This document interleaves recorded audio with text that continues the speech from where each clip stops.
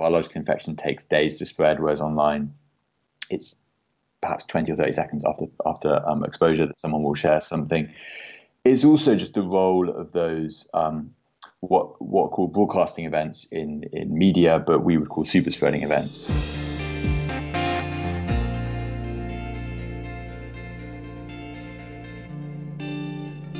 So, hydroxychloroquine is in the news again, as Trump and some news organisations are pushing it as a treatment, despite evidence published in the BMJ showing it lacks efficacy and it having this whole load of potential negative effects, including arrhythmias.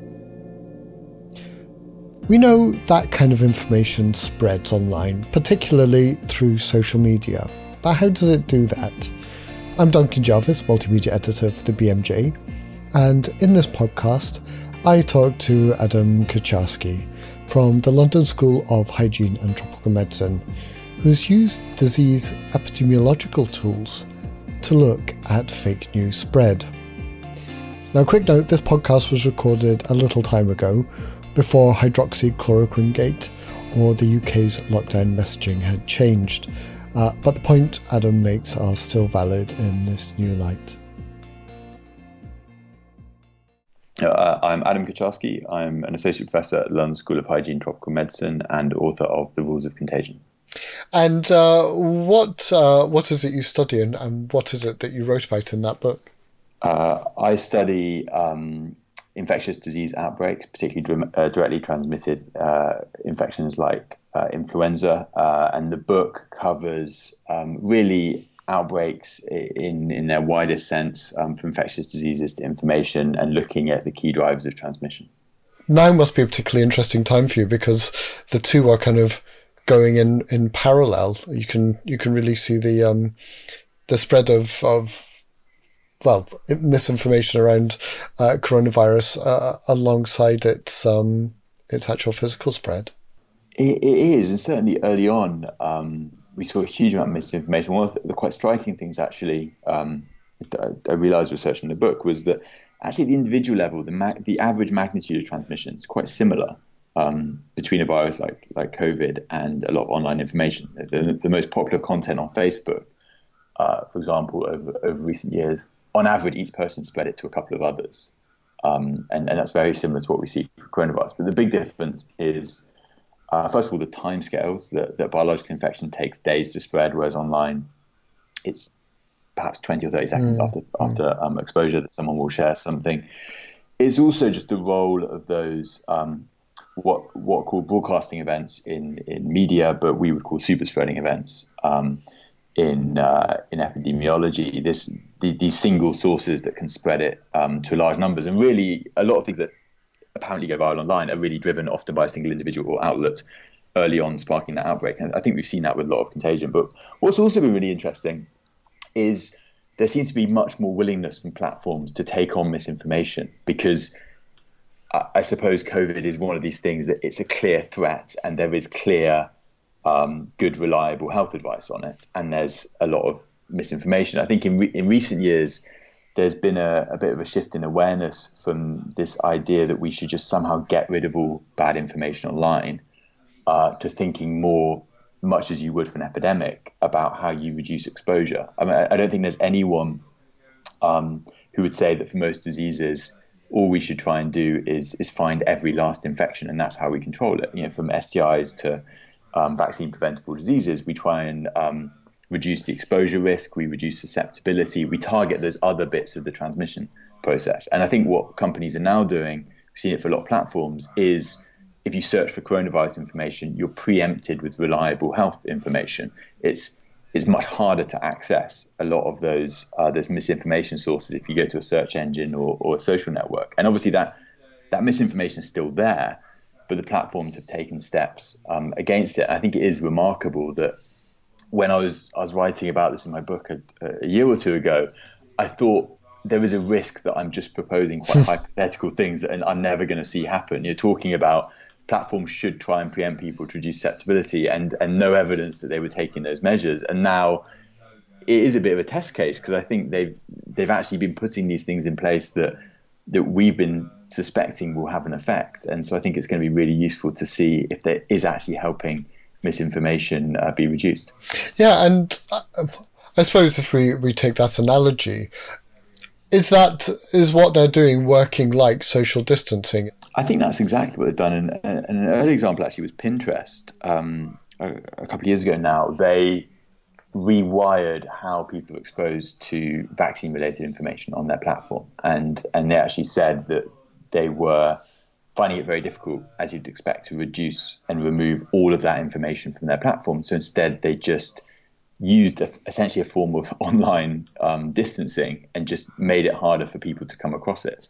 The harmful information was still out there. It just wasn't very easy to find. And I think that, if you think from an epidemiological point of view, is a far more powerful way of preventing infection than to relentlessly try and find every single piece of content and reactively remove it. And so I just wonder, from a medical journal's point of view, or maybe from different publishers, when we hear something like there's conspiracy theories around 5G, or, has this come from a lab and that's it, these crazy stories that go around, our instinct might be to cover that, to try and debunk that.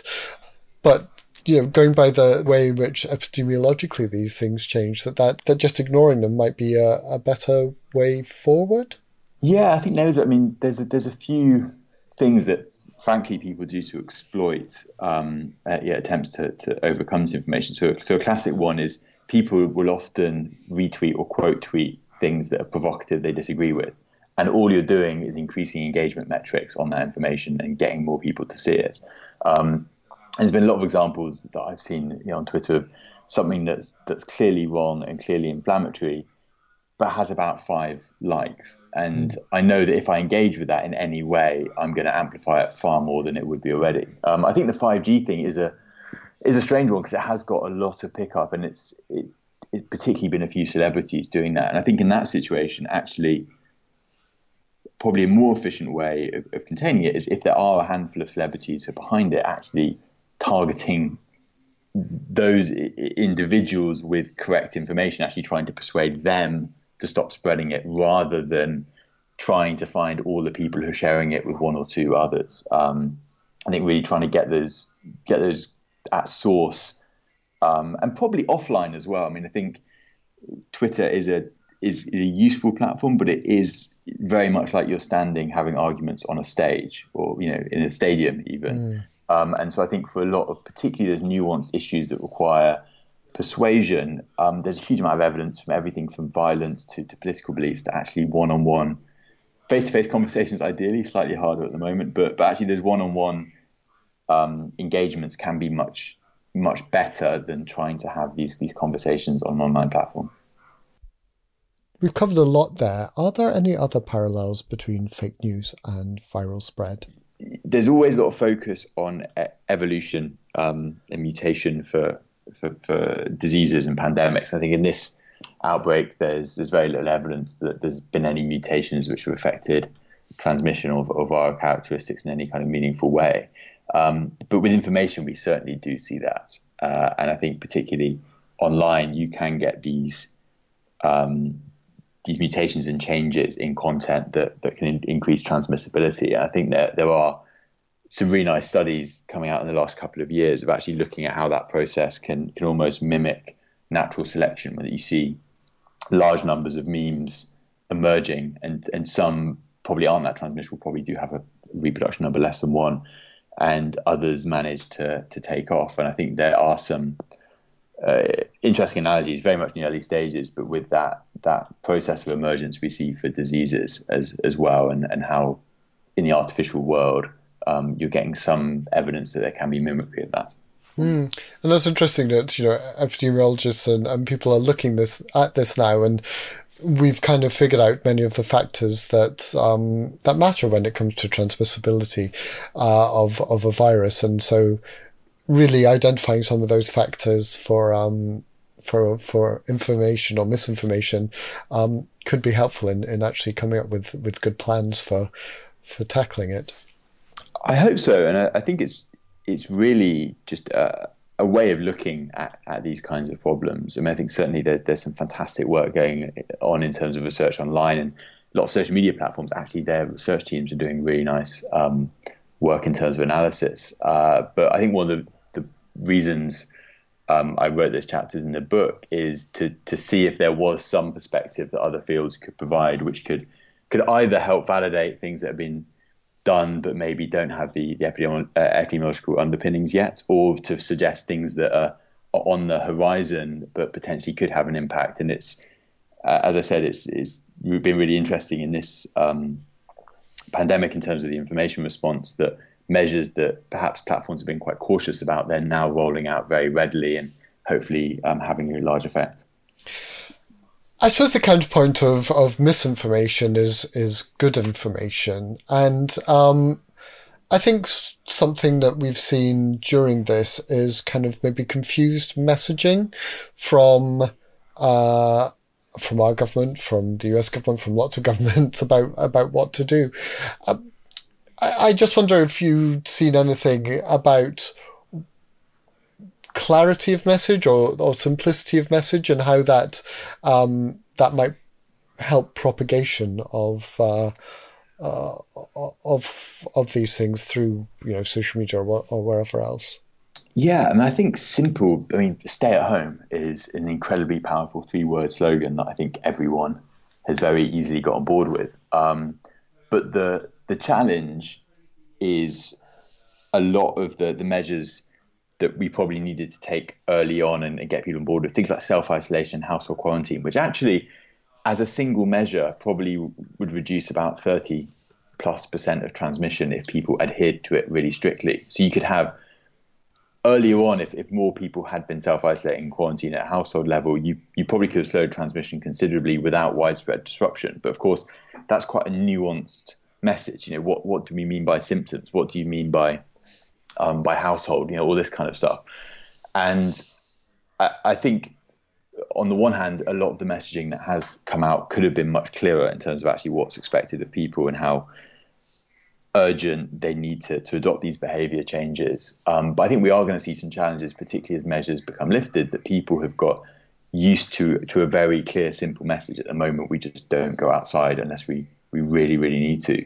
And I think as we get a transition, and potentially things are going to need to be relaxed and maybe reintroduced, it's going to be, I think, a real challenge for communication to ensure that people are adopting appropriate measures, but also being able to change what that is and not just get settled into this is how we do things.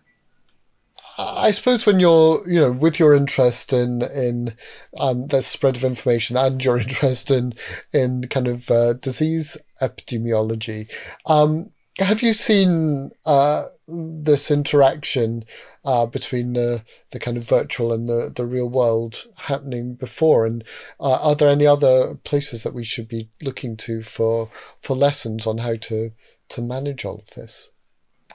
Yeah, I think learning from other outbreaks and other campaigns is a really good one. I think there's been some nice pieces recently actually on lessons from the West Africa outbreaks. I think there's always a temptation to see these outbreaks and settings as very different, but actually a lot of those factors about community engagement and trust are exactly what's going to be really crucial here. And if you listen to people who are involved in early response in countries in Asia that have contained this for much longer, those elements of trust and getting buy-in from populations was a really large part of that.